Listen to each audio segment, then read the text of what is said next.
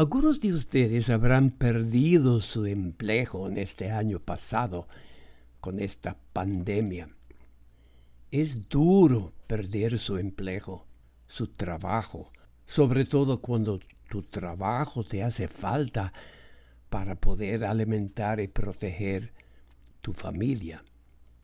Yo, sacerdote de 80 años, sigo trabajando y me gusta mucho trabajar, predicando, oyendo confesiones, celebrando la Santa Misa y cuando yo pueda, aconsejándole a las personas, sobre todo las que o no tienen trabajo o las que le hacen falta los ingresos para poder sostener su familia. San Pablo también le gustaba mucho trabajar, ayudándole a la gente a conocer, amar y servir a Cristo. San Pablo sabía que la muerte algún día le iba a llevar a un gozoso encuentro con Jesús.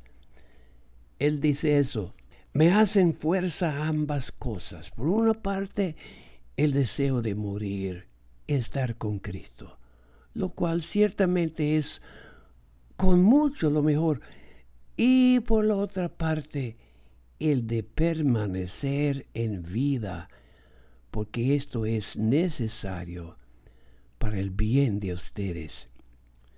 Pablo no fue de esas personas que quieren tener el primer puesto en el banquete. Pablo, como dice Jesús hoy en el Evangelio, fue una de esas personas que tomaba el último puesto en la mesa con tal de que él pudiera seguir ayudando a la gente. Yo vivo con un buen sacerdote, el padre Gerardo, que tiene 85 años. Yo estaba con padre Gerardo en Puerto Rico y la República Dominicana cuando él tenía mucha más fuerza como párroco, como director de una casa de retiros, y finalmente por 15 años predicando santas misiones a comunidades hispanas por todos los Estados Unidos.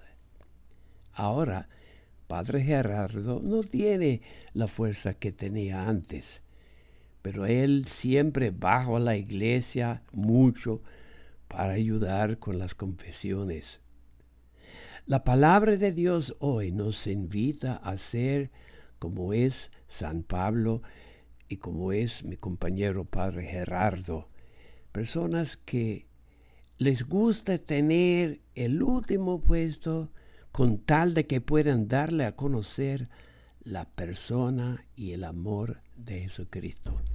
Ha sido su amigo de siempre el padre Tomás Martín Dili, misionero redentorista.